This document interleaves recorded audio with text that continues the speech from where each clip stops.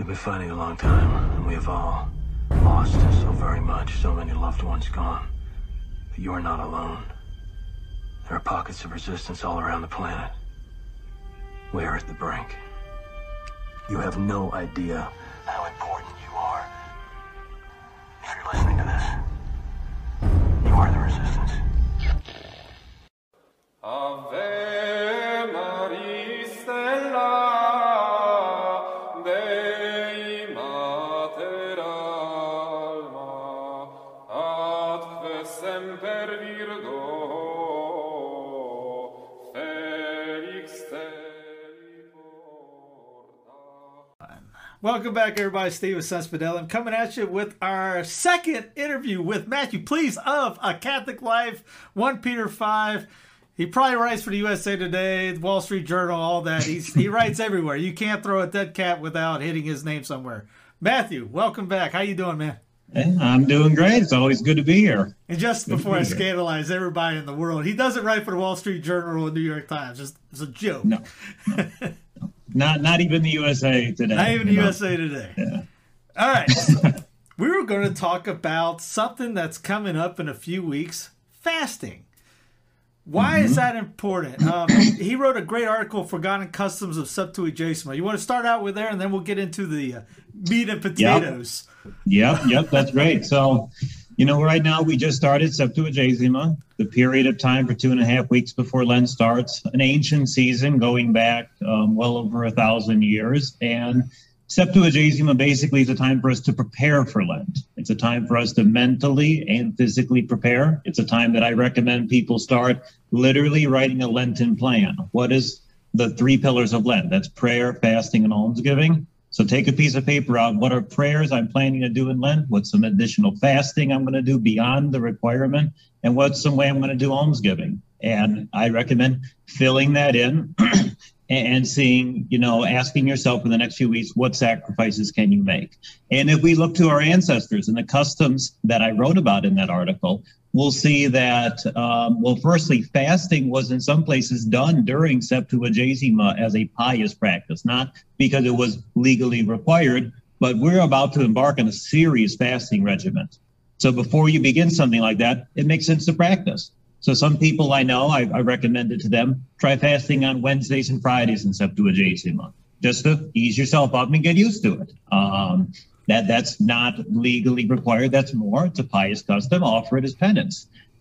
Same thing with, with that pious custom of fasting. We're getting ready to do abstinence in Lent. And Lenten abstinence, as we will talk about today, was very strict. So to that end, Fat Tuesday, for those of us who are going to observe a true Lenten fast, can have some celebration. That's why we have in England is Pancake Tuesday, where they would, use up all their pancakes. Here in Chicago, it's the Big Paczki Day. I don't know anybody else who eats them, but every year I go out for them. I have them delivered sometimes. Like the builder of my home last year, he's Polish. He had paczkis delivered to my front door as a thank you gift for buying a house a couple of weeks beforehand. So, I always look forward to it. And it is, for some of us, the last hurrah, the carnival day, the literally from Latin, the farewell to the meat, the farewell we will learn as well to all animal products and dairy. So yeah, I went to the butcher the other day, and my thought was, this is the last time I'm coming here for a month and a half.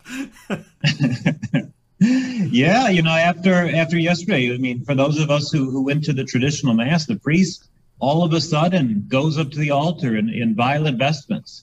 And we hear in the introit, the sorrows of death have surrounded me. Just last week we heard about the angels praising God, and we heard about the divinity of Christ for several weeks after Epiphany. Now all of a sudden death, and it feels a little bit jarring, but you need that, I feel like that, and the church has too, that buffer zone. Because you don't want to go straight from Easter, Epiphany tide right into Lent. You have to have that preparation, with anything before you embark on a mission, a journey or something. You're going to prepare. You're going to make some lists. You're going to think about what you're going to do, what you're going to pack. That's what this time is. What are we going to do? Because Great Lent is the very badge of Christian honor, as Pope Benedict XIV said. Yeah, now you got the modern, the new calendar. You go from basically we're going to the deep end. You go from off the land into the deep end. Good luck.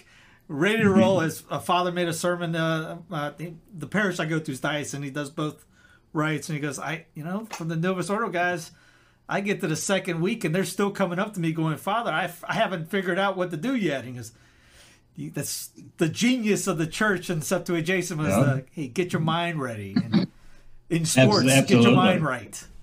And as we'll see, if you actually study the history of the Lenten fast, like I want to get into today, you talk about going to the deep end. I mean, my argument is it's unbelievably shallow. You're only fasting hardly at all, and you're doing very little.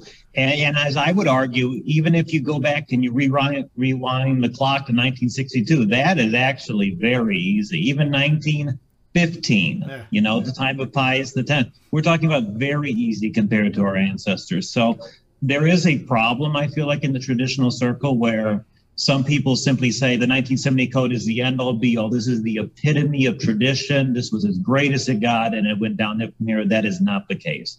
And it's simply also not the case of, well, my grandmother said she did this. That must be what traditional Catholicism is because she remembers it, or she didn't remember it. They didn't do it because grandma would do it. And as I'd like to show today, fasting has changed a lot, and it's in a bad way over the past couple centuries, especially. So what grandma's recollection is, maybe it's harder than what you're used to, is not the epitome of tradition, of what the apostles or our ancestors in the faith set out when they instituted the fast. Matthew, are you telling me just giving up a Hershey bar is not enough? No. Giving up Hershey bar would not be enough. I don't think. I mean, even the people who, live heroic lives and they really don't have any sins to make up, surely they would make up the sins of others and they would do more. I got some saint books around here. I guarantee I'm going to flip it open to like St. John and say, I gave up Hershey. Well, I like Almond Joy more, so maybe that's what I would do. But yeah, you bring up Septuagesima, and Garanger talks about the burial of the Alleluia in a tremendous. You talk about how fasting's changed. He brought up how just the liturgy, I guess you could say, for that went from glorious to basically we're burying it. Have a great day. Exactly. If you look at like the Mozarabic rite, the elaborate hymns they would have in the service for First Vespers of Septuagesima, and that nowadays it's reduced to just simply a few extra words right before the final, the end of it, and that's it. And then word's gone. Yeah, it's glorious. What the way Garanger writes about this just makes you feel. Why? It's one of those anger things. Why haven't I been told about this before? Because you say it all the time. Hallelujah, hallelujah, hallelujah. It's almost like, oh yeah, great, hallelujah. We don't hear it anymore. The way he writes about it should give you a bigger devotion to that word.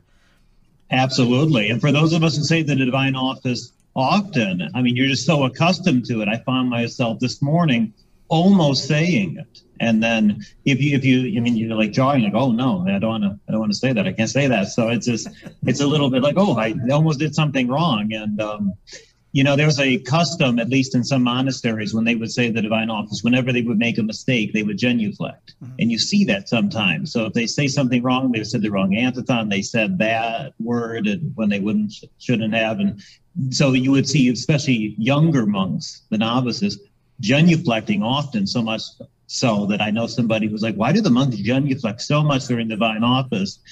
And it was like, oh, he's just a young monk. He's messing up all the time. He missed leg day. Yeah.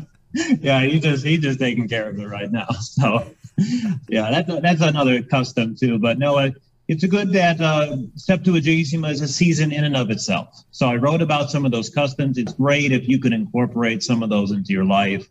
I mean, and just try to be present. Look forward to Lent, prepare, but treat the season for what it is. It is a time to focus on, like this week, we're reading about Adam and Eve and the original sin. We're going to be reading about Noah. So read the Matins readings, reflect on sin, the consequences of sin, the whole reason why Christ had to be born, the whole reason we have concupiscence and the effects of original sin from death and disease and war and everything affecting us now is because of that. So understanding the why is very important. And I think that's a good transition into talking about Lenten fasting, the why, because we can get into a lot of specifics on here's the history of fasting. And I think that's very important to tell because very, very few people know that and talk about that. But it's important to remember that the reason we fast goes back to the Garden of Eden, because one of the first commands ever given to mankind was, our first parents were told to fast from the fruit of the tree of knowledge of good and evil. Their first command was to fast. And we know they didn't. We know the first sin was pride, but the second sin was gluttony. The second sin of mankind was gluttony. So fasting helps repair what mankind has always been suffering from. And if we look at Elijah, if we look at Moses, if we look at the life of our Lord, all of them fasted. And the church fathers, the church and the catechism, the early fathers, everybody said that the purpose of fasting was to cleanse the soul, to do penance, subjecting the flesh, quenching lust, kindling chastity, protecting against demons. All of those are reasons why we fast. We don't fast to lose weight. We don't fast to, like St. Paul talked about yesterday, running the race. We don't fast because an athlete fasts because they want to get better at something. It's not that. It's not for vanity. It is a means to an end, not the end in and of itself. Like St. Leo the Great said, what we forego by fasting, we give to the poor. So it's also not a time to be like, I want to save some money. Let's eat more simply, and I can have a lot more money this month, because the money you're saving from ideally eating much less and much simply should be part of your almsgiving. So that's important. I think the purpose, just make sure you keep that in mind. That's the purpose. These are the goals and objectives, a means to that end, to undo the sins of man. I remember, I think my brother used to say it. I don't know if he got it from someone else, but it was that fasting without prayer is just dieting. Mm-hmm. Yeah, I've heard that too. And then you talk about this week's in Garin Jay's reading. If you read that, you talk about why. It's not just reading it going, she, had the serpent talk to her and she ate the apple. He goes into it. They had one job. They were nothing 10 minutes ago. He asked him not to do the simple text. She listens to this blasphemy, sacrilegious words, and she communicates with the thing. Yeah. It really gets digging deep, like how bad this was at the beginning. Mm-hmm. Anyways, go. All right. Sorry to interrupt on that one. Go. No, that's good. If you think about that's just so important. Like, to fast, to master your own passions, to be hungry and say, no, I don't need that. I know I don't need that to survive. And I will suffer the consequences that I'm physically feeling. And I will offer it up for souls and a reparation for sin. And people have been doing this for thousands of years. By doing this I think is so important to recover traditional fasting, because our ancestors did this. Not only do we need to rediscover prayer and rediscover the Mass and the liturgy, we must rediscover fasting. You can't simply say we have the traditional Mass, we're fine, and we don't fast at all, and we don't observe practices. No, I strongly believe fasting goes hand in hand with recovering true Catholic civilization. So that's a good point. It's not just the Mass part, and we go into the smells and bells and hearing the language. Are you listening to the scriptures? Are you doing what they're saying? Are you doing the actual practices that involves everything else around it? It's not just one thing, it's the whole kin caboodle. Mm-hmm. Absolutely. It's everything. It's the theology. It's not just going to Mass or the traditional Mass. It has to be more. It has to embody your life. But like yourself, you do the divine office. I'm pretty sure you sing the Marian antiphons at the end of the night or before you go to bed. It's incorporates everything you do during the day is revolved around the liturgy. Even if you're not at the liturgy, you're doing it in your daily life. Mm-hmm. Because all time belongs to God. Mm-hmm. He created time. Time belongs to him. We simply sanctify time by participating in the liturgy that is occurring right now in heaven. Then that never ends. And thus there is no fasting in heaven, but we who are on our journey to hopefully get there, we have to fast. Our Lord required it. He said that when the bridegroom left, you will fast then. And as we'll see, so if we start with a little bit of history of fasting, the Lenten fast, so there's many different traditional fasts. We've talked about St. Martin's Lent. There's the Assumption fast. There's the Apostles' fast. There was the weekly fast on Wednesdays and Fridays, and in some places Saturdays. But when we talk about Lent, Great Lent, the greatest fast of the church, that was established by the apostles themselves. It's not often taught anymore, but it's affirmed by St. Jerome, St. Leo the Great, St. Cyril of Alexandria. If you look at some old catechisms, the Dom Geringer as well says that the Lenten fast was established by the apostles. And it was primarily started as a means for catechumens to prepare for their baptism, and we know that. And the universal aspect of the fast, of all the baptized participating in it, really only occurred early on in Holy Week. So you have the catechumens preparing for their baptism, and the faithful would join them at Holy Week in the fast. And then it would terminate with the celebration of the Lord's resurrection. But that quickly turned into joining the catechumens for all the period of time leading up to Easter. And so by 339 AD, St. Athanasius said Lent is a 40-day fast that, quote, the whole world observed. So, of course, he means the whole Christian world. That's 339. And if we look at how the fast was observed, it was always one meal. So people always ask me, what is a true fast? Is that just bread and water? And I don't know why people always go to that. That is not what a true fast was. And although the definition of fasting has changed over time, the fast was generally one meal. It was not had until after sunset. And the fast would start again after midnight. So after the sun went down, you had your one meal. And you would not eat again, therefore, until the following night, your one meal. That form lasted until the 9th century. So we're talking about hundreds of years of the same practice in the faith that our forefathers did, in the early church fathers, and it was practiced widely. By the early Middle Ages, around the time of St. Gregory the Great, around the beginning of the 7th century, we have the fast beginning on Ash Wednesday. Now, those of us who have read a bit about church history, we know it wasn't called Ash Wednesday until about the year 1099. That day was simply known as the beginning of the fast. The day we call Ash Wednesday now was just known as that's the day the fast begins, because we know fasting was not practiced on Sunday. So in order to have exactly 40 days of fasting, it was begun on what is Ash Wednesday. So you would have 40 days. Now, what form that took as well with abstinence, we have a written record of this. So around the year 604, we have documents that say, we abstain from flesh meat and from all things that come from flesh, as milk, cheese, and eggs.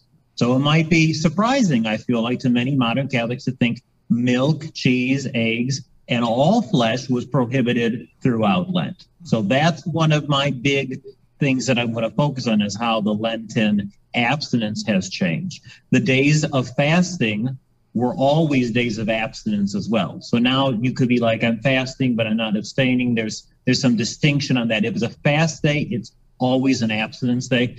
If it's an abstinence day throughout the year, it might not necessarily be a fast day. So something to keep in mind. There was a additional distinction for Holy Saturday, where the fasting was kept until midnight, until the beginning of the resurrection. And that was what it was practiced in the early Middle Ages. It was not really until around the year 817 we begin to see things change.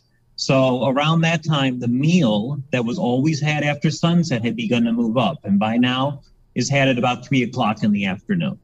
And St. Thomas Aquinas mentions this too, how that was an appropriate time since our Lord died on the cross at 3 o'clock. It really, it probably moved up for more practical reasons than that, because as we also know, around the year 817, that's when collations were introduced. So the modern notion of a fast is one large meal and 2 small meals. You've heard that before?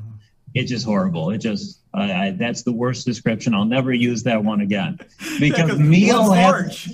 Is it meal, the buffet? Yeah, exactly. What's large, what's small, what makes it a meal? Is it had at the table? Like, how long does a meal last? I just don't like that expression at all. So I'd like to use more technicalities. Collation is what it was called. That was what you would have in the evening. And it was introduced because monks would be working in the fields despite it being Lent, and they would become very tired, exhausted by the end of the day. So they were allowed a small morsel of bread and a drink in the evening on a fasting day, in addition to having eaten at 3 o'clock.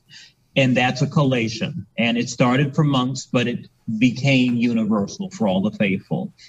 So that started, again, around the beginning of the 800s. So at the time of St. Thomas Aquinas, around the High Middle Ages, we have a fast that is Monday through Saturdays. Food is eaten around 3 o'clock, and an evening collation is allowed. Of course, you don't have to have the collation, but it's allowed, and I'm sure most people did. No animal products are consumed during Lent. Abstinence remained on Sundays. So a notion that I often have to point out to people, and I will gladly, I wrote an article on it too before, how abstinence on Sundays in Lent remained for centuries, up until relatively recent times. People think like, oh, it's Sunday, you can't fast. There was no fasting on Sundays, but that's not the same as abstinence. They are different things. That's one of the reasons why Easter eggs are such a big deal. We celebrate, we finally have eggs again. We finally have the foods that we had on Carnival, on Fat Tuesday. We used up our butter, our milk and eggs. We won't have them again until Easter. So you see that in the writings of the Middle Ages, and St. Thomas affirms that. If possible, no food was had on Ash Wednesday or Good Friday. So if you could, eat absolutely nothing at all those 2 days. And Holy Week itself was a more strict fast. Only bread, salt, water, and herbs. And that's all there was. And so if we look at that, that is a true fast. Think about that. Think about how hard that would be. That is not a something to take lightly, but that is something that the faithful willingly and joyously practiced in reparation for sin. But by the time of the Renaissance, we really start to see things beginning to unravel in fasting. So by the 4th century, the meal is moved up to 12 o'clock. So again, it was after sunset, then 3 o'clock. Well, we're hungry earlier. Let's eat at noon. And that's why we call it noon. You've heard that, why 12 p.m. is called noon, because the monks would pray the office of noon before they ate their meal. And it simply became known as noon because they would have it at that time. The collation remained allowed at night. So even though the meal was moved up, you could still have the collation at night. And then by the time of the Protestant revolt, we see many of those nations that became Protestant began to take action against the fast. Because beforehand, this was not just civil law. This was not just church law. This was civil law. You were not allowed to serve and eat meat on Fridays, or throughout Lent. And we see it as well, like in England, after King James II, so after 1688, the laws in England were officially still on the books to prohibit meat, but they were never enforced, and they were finally removed in 1863. But they were part of the civil law for a long time. And here in America, we have no idea that you would actually, legislate something like that. But by the 1700s, we have what I feel like is the most significant change to Lenten fasting. And that was on May 31st of 1741, Pope Benedict XIV. He officially permitted meat to be had at the main meal during Lent on Sundays. No fish and flesh meat were allowed to be had at the same meal, but this is the first time we have during Lent, you may have meat. But he was very strict on you can't have fish and meat at the same meal. Again, something that most people have no idea about. Absolutely no surf and turf. I see McDonald's is advertising surf and turf now on their windows. Benedict XIV would have not allow those ads to be coming.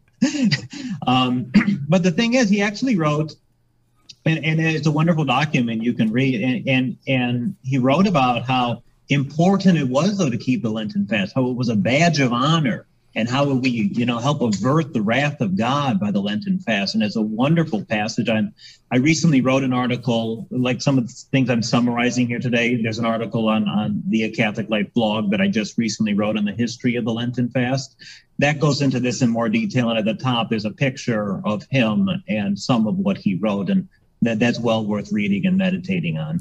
Yep. But I made that meme, by the way.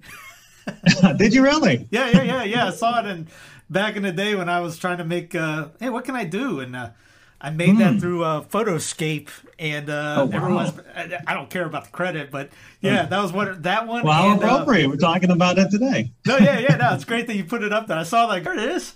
Yeah, it's great. So, I mean, what he said, even though he introduced this novelty in the Lenten fast, I think is so important that it is the badge of Christian honor.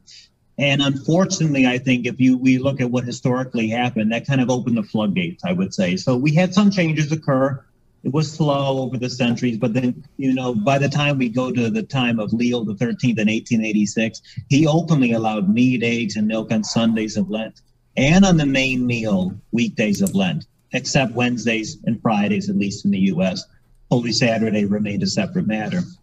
He also introduced another novelty where a frustulum was allowed. The frustulum is what we would consider the other small meal, not a meal. It was a frustulum. It was a small piece, basically, he said, of bread or coffee or tea or chocolate that you could have. So you can have your coffee, tea, chocolate, bread, something like that in the morning.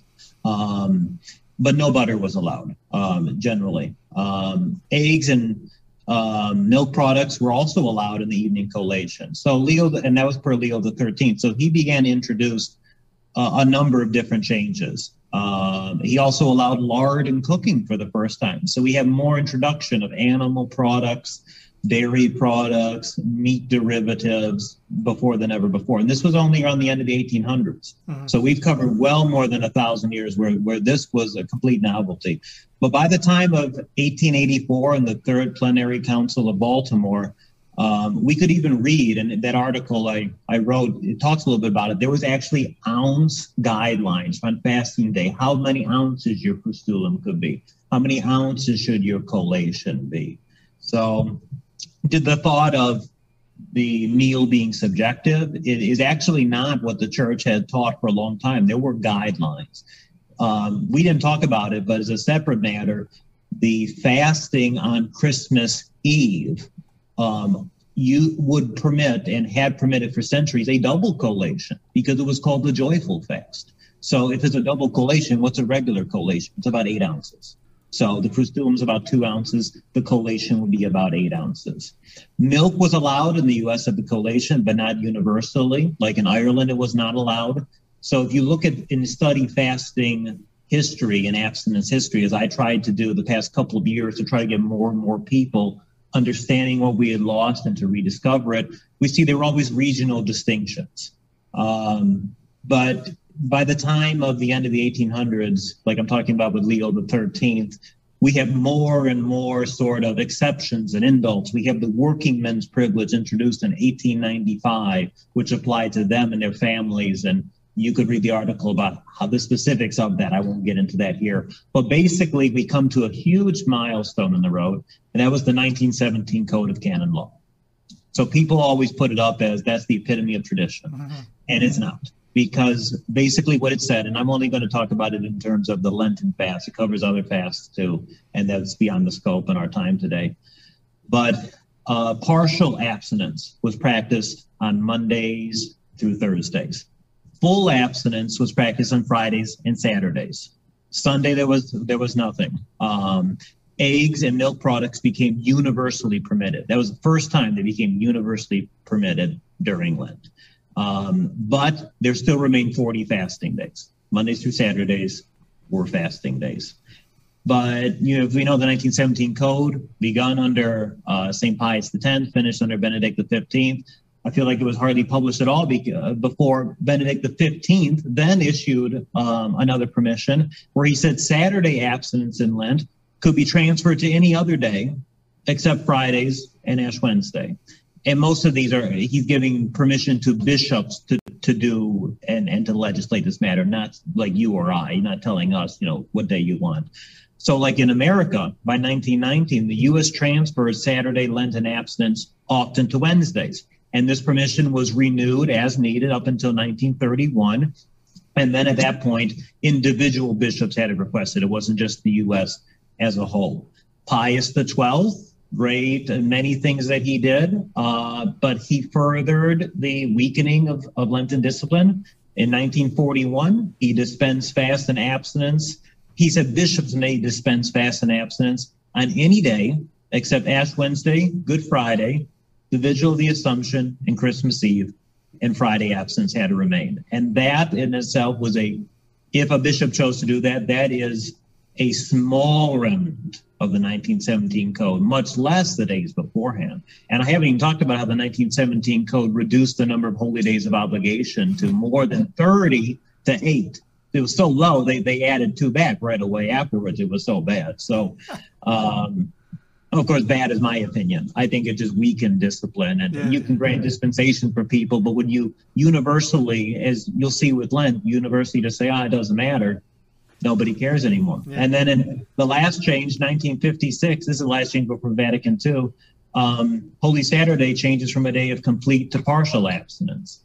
So then what are we left with? So if you're in 1962 and you want to observe the Lenten fast, you fast 40 days, but you think milk and eggs are fine and partial abstinence is okay Mondays through Thursdays. And that's not what our forefathers did. That's not what was done for thousands of years. And your meal could be had anytime afternoon, when in fact, if we look at what Muslims do, fasting after sunset, I mean, the Lenten fast I try to observe and that I try to encourage rivals much of their fasting. And while they certainly, I definitely heard some before ridicule Catholics for our fasting, when you fast 2 days a year and it's basically eat a meal and 2 small meals, it's not fasting. And complain about it. Yeah. So, but when they see like a true Catholic fast, I mean, they're like, wow, that's hard. That's like a marathon. That's not the sun goes down and I'm partying and I can eat whatever I want, anything, and as much as I want until the sun goes up. No, I mean, the sun goes down, I eat a dish. It's primarily bread and vegetables.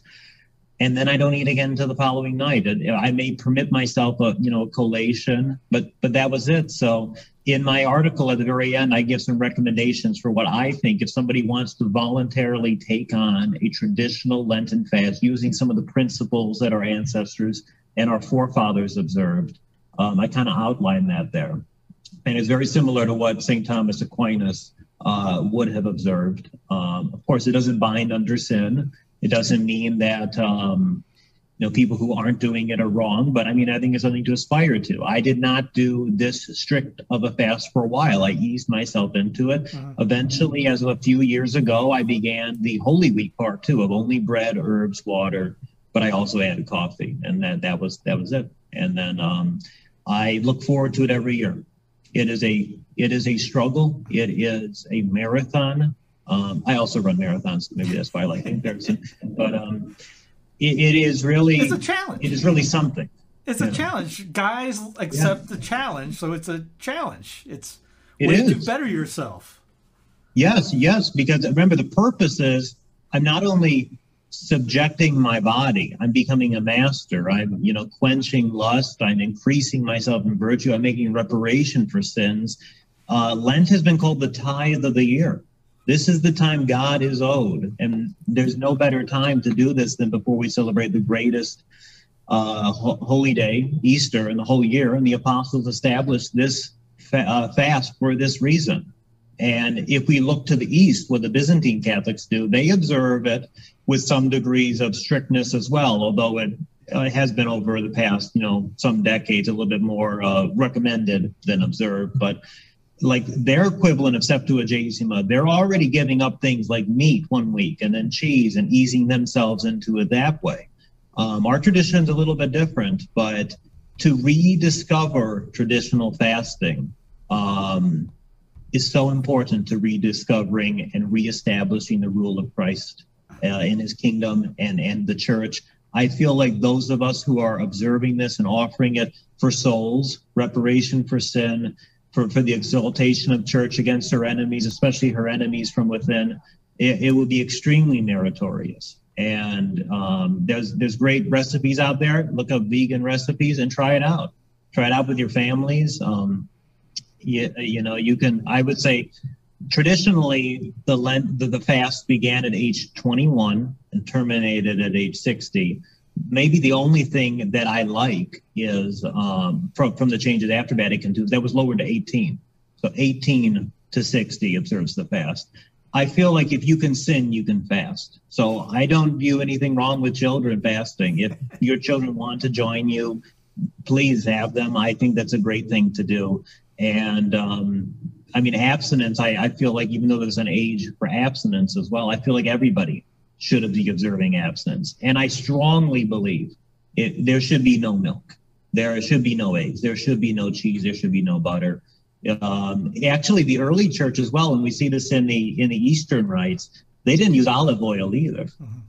So that was something taken out as well. So, and another thing I didn't mention that I think is really interesting is, maybe you know the answer. Who was the first person to ever eat meat in recorded history? Do you know that? Ronald McDonald? No, I don't know that one. Noah? Noah. It was Noah. Noah? Yeah. It was Noah. Yeah. He was the first one to ever eat meat. Sacrificed after the ark. Yeah. Exactly. And I read before I don't know if it was a saint or church father. So they mentioned how to take away meat in its entirety is to reduce man back beforehand. We are trying to, remember, go back to the garden. We're trying to make up for the sin of Adam and Eve. We're trying to make up for all sins. The first sin was eating what they should not have eaten. And their second, and that led to gluttony. And what do? We take away all the consolation God's afforded us. We take away, some early on in the early church, wine was not permitted either. So no alcohol as well. No meat, nothing. Let's go back to primitive eating because we are sinners. If you observe Lent that way, I think that really is a badge of honor. Wow, I did that. Not me. God did it through me. He allowed me to do that because that's hard. If you start and Pat Tuesday, I'm celebrating. I'm not having a day of debauchery, but it's a day of eating things I like, pasties and pancakes and some dessert, having a drink and pizza and all that. That sounds great, and burgers and whatever. But it's also a day to honor the Holy Face and to make reparation, because our Lord specifically asked for reparation that day for sins, for the excess of carnival in an apparition of his in the 1900s. So we should be doing that too. It's a day of prayer too. It's not just a day of celebration, but it is a last hurrah. It's the farewell to meat, it's carnival. And then all of a sudden, Ash Wednesday, you have ashes on your head. Ideally, eat nothing at all. Eat nothing until Thursday at sunset, if possible. I'm talking about ideals here. That's not easy. That's something that with God's grace, you may be able to do. But that's not just like, oh, sure, I'll do a little extra penance. No, that's serious penance. And that is what some people need. And what the church definitely needs people doing that, for sure. If you look at what some monks do, they observe the monastic fast. And the monastic fast began last September, around the time of the exaltation of the Holy Cross. They have basically been fasting all this time. And we are only going to be meeting up with them at Lent to continue the fast that terminates for them at Easter. Think about all those consecrated souls out there all the time fasting on our behalf. This is our chance to join them. This is our chance to really do something, to subject ourselves, to make up for sin, to give honor to God. Everybody knows the church needs it. Souls need it. The world is bad. Morality is falling apart. Fasting's purpose, one of the main ones, is to quench lust and to bridle the flesh. Our world needs fasting. So many people are, I feel like, very timid to recommend fasting, or I don't know your medical conditions. I'm not going to recommend it. Or, everybody knows what they can and cannot do. So if somebody can do fasting, I think they should. And if you can, observe the traditional way. Of course, the church doesn't require people who, have severe diabetes or something like that to fast. It never has for medical conditions. I will say, though, that I have seen in practice, some people generally thought they weren't able to for health reasons. And it was actually just their diet. Their diet was so full of processed foods. They felt so bad when they didn't have the sugars. And to break away from that and to cleanse themselves, they felt better. And they realized they didn't have diabetes. They didn't have, hypoglycemia or something. They had a bad diet. And Lent actually forced them out of that into a good diet, a diet back to bread and vegetables and not processed foods. So if you're thinking, I don't know, this for me, it's hard. And, if I don't even eat lunch, I feel ill. Remember, you can have water throughout the day. I know people in Europe who often complain about Americans, and for one reason or the other. But one common complaint I hear is Americans just always eat. You feel something, you might be hungry, so you eat. They're like, drink water. You know, you don't need to eat that much. And you really don't. You realize that the body doesn't need that much food. Remember, our Lord did it. Our Lord was fully human. So did Moses. So did Elijah. It wasn't like just making this up in the Middle Ages. This has been done for a long time. We have lay people for thousands of years observing this fast, and they did so gladly. So what can we do for That's our a key Lord? one too. Gladly, joyfully. Don't be, Yes. they don't want, you don't want your sad face. Oh, that guy looks like he's fasting. Be Yes. happy about it. Right. And our Lord said not to go around, and we don't want to go around and be like, go to the parish and be like, none of you guys observe the real Lenten fast. I do. I'm so much better. I mean, that's not what I advocate at all. That right there is the publican and the Pharisee, and we don't want that. We fast because we know it's honor to God. We know it's what the church required for a long time, and we want to do what our ancestors and forefathers did.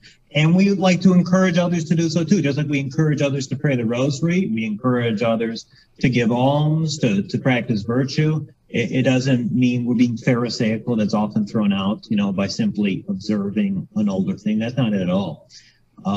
We can and should encourage other people to do it. We should not pat ourselves on the back. And we have to remember, and Lent is a great time for that, to pray often, because fasting must be accompanied with prayer. So as I talked about at the beginning, Septuagesima, what is the prayer, fasting, and almsgiving you're going to do during Lent? It's great to do these Lenten fasts and with this strictness. But if your prayer column is empty and your almsgiving column is empty, you're missing 2 legs of the 3-legged stool. You need them all. You can't just focus on fasting. It's a diet. And we also don't want to be uncharitable to others. We want to make sure that we restrain our emotions, that, what I often hear people say, like, what are you going to give up for Lent? You hear it too, the Hershey bar or whatever it is. What are you going to give up for Lent? Yeah. But it's more than giving something up. And that aside, even with this strict Lenten fast, plenty of people also gave up other things voluntarily too, despite how strict this was. But it's more than giving something up. You got to replace it. If you're not saying the rosary every day, that's a great one. Do Stations of the Cross on Fridays. Say more indulged prayers. I encourage people to read a book, spiritual reading during Lent. I think that was actually in the Rule of St. Benedict. One of his recommendations during Lent was a monk must read a spiritual book through. So you have 40 days to do that. Visiting a cemetery, visiting people who are sick. There's so many ways we can be living out these acts of mercy. And if you look at the church's tradition, like on Holy Thursday, that was what the faithful were encouraged to do. They were encouraged to spend their days in pious activities and charity with the poor throughout all of Lent too. So if you're looking for things to do in prayer, there's so much there. There's Going plenty to to extra do. masses. Yeah, there's plenty to do. And same thing with almsgiving. I mean, there are traditional Catholic orders that need our support. There are monks and nuns that depend on us. There are charities, for the pro-life cause that depend on us. This is a great time of year to be like, I'm saving money because I'm not going out to restaurants. I'm eating less. That's where the funds are going to go. Not in my pocket. They're going to go to others who can use them. And at the same time, the Lenten fast as well necessitated like no parties. It doesn't matter if I eat or not. It would be inappropriate to throw a party. Yeah. I mean, there's certain things you just don't do. You don't go out, on the town and do something. No, I have to wait till Lent's over. Lent is a fast of the mind as well, and the will. It is penance. And if I'm not just doing the Lenten fast, I'm also trying to force all these other things out. I have more time for prayer. I'm not eating as much. I'm not going out. People want to hang out and go out for drinks. I don't do that during Lent, so I have plenty of time to say the whole rosary, all 15 decades. I have time to maybe go to an extra mass throughout the week or even every day, depending where you live. There's just so much to do. And I just really, really, really hope that people take Lent seriously, because I always believed it really was the badge of Christian honor. Before I was Catholic because my family became Catholic when I was in high school. The one thing that really drew me was Lent. There were all these people out there who were giving up something together. It must be a unified cause. It must be something important. For me, that was so important and such a draw. And I see that with other people. This is a great missionary opportunity. People are like, oh, why can't you eat this? Why can't you eat these meatballs? Why can't you do this? Oh, I'll tell you why. And it's not because I'm forced to. I would love to devour all of these, but... Yes. Yeah, I would love to, but I choose not to, you know? Yeah, it's a good evangelization. It's a good catechetical thing. It's the great, you mentioned it, tough. It's that the great line from League of Their Own. It's supposed to be tough. The tough makes it great. It goes back into manliness. We want the tough thing. Iron fire and sharpens iron type deal. The challenge. Now, if you haven't done this ever before in your life, it may burn you out if you try to go all in on the first couple of weeks. Gradually build yourself up to it, as Matthew said at the beginning. Yeah, it is something that you should definitely take to prayer and think about what additional fasting can I do? And it is not giving up one thing or two things. What of these can you incorporate? Some people I know just, they'll, maybe a way to ease in is no meat during Lent, fasting every day but Sundays. And that's a good way to ease in. I'm not going to some people will be like, I'm not going to do the extra Holy Week fast of only bread, salt, herbs. Not going to do that. My meal, I'll have it sometime in the evening. Might not necessarily be after sunset. That's fine. There's ways to observe Lent without those specifications, but it all goes back to the purpose, and we have the right reason. Are we really trying to do it to save souls and for our family? And remember a great line by a priest. I'm sorry. I remember a great line by a priest saying, "You say you love God. Now it's time to prove it. Time to show it to him."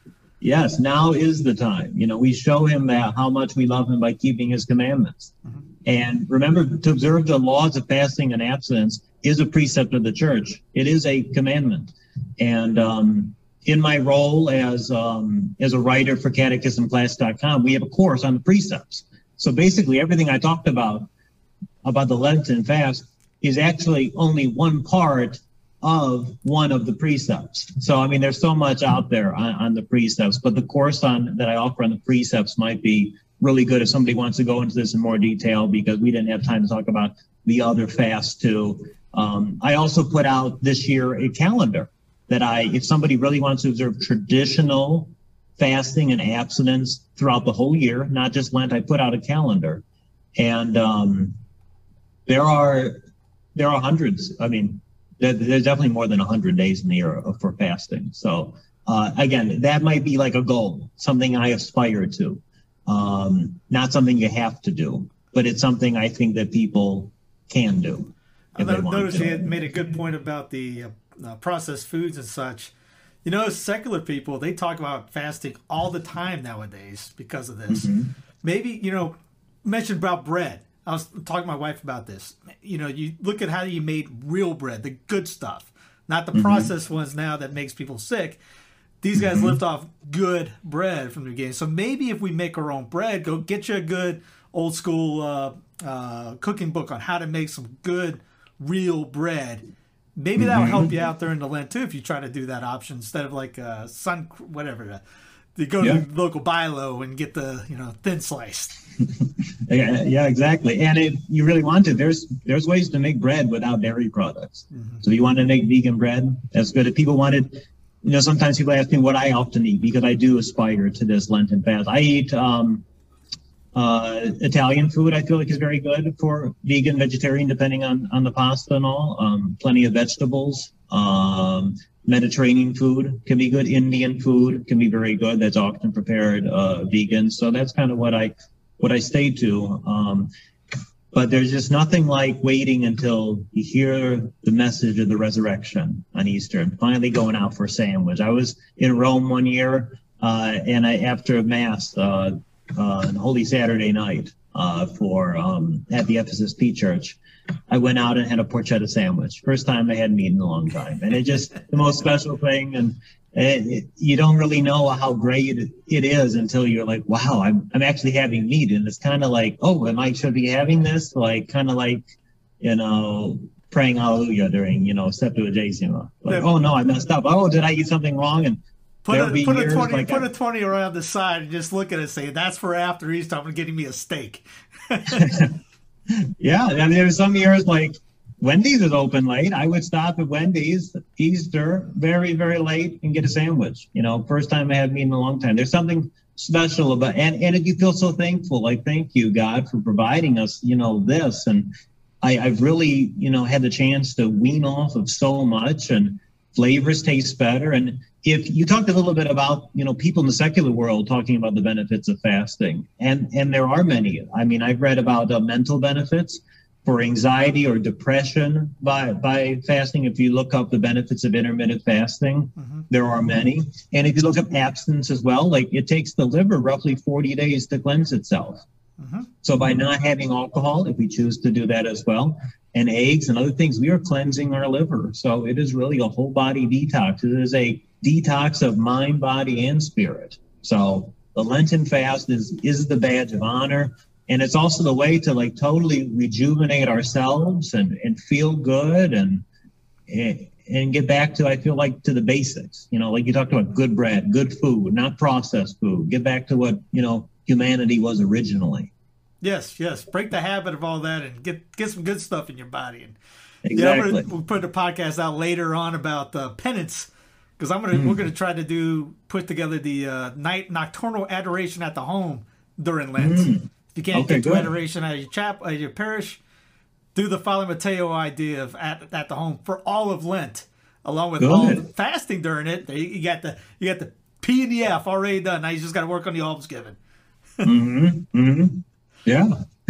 I mean, I wrote an article on like 20 or more different traditional Catholic charities to donate to. I mean, you can Google online great almsgiving places. Another way too is, like, I wrote an article on 5 alternatives for coffee from Starbucks, Catholic coffee places. So, I mean, even though you're getting something, you're supporting the monastery. So there are, you might look at like jams or biscuits, or like one of my favorite is biscotti. It comes from a monastery that I love. I got to order some more later today. So there's like things that we can be buying, and why not buy it from religious orders, and coffee is a great one. And there's over 5 I can think of that offer that. So it goes to a good cause too. So our almsgiving doesn't necessarily always have to be giving to the poor, even though that is true almsgiving in itself. We can give to the church, we can give to pro-life causes, but we can also support monks and nuns and other orders that they need the support. So you can hand them money, but you can also support their operation too. So just something I think people can keep in mind, as well as, donating items. It's a great time of year that with spring cleaning, to take things out of your home, to box them up, to give them. I like to give them to the St. Vincent de Paul Society here, because at least that has a Catholic name to it, as opposed to a secular place or a commercial place. So I think about, there were some people that I heard about a long time ago, and they said that, they would tell a story about they were very poor. They had a child, and nobody would give them any money. There was no assistance. Their family wasn't helping them, and they didn't have anywhere to turn. And they said that the one place that they went to, they gave them some money for food, was Catholic Charities. And this was back in the 80s. And they were not Catholic, but they became Catholic after that, because they said the Catholics were the only people who cared about them. Everybody else, family or so, said, not my problem. We didn't tell you to have a child. You figure it out. I don't care about your employment situation. Catholic Charities gave them money.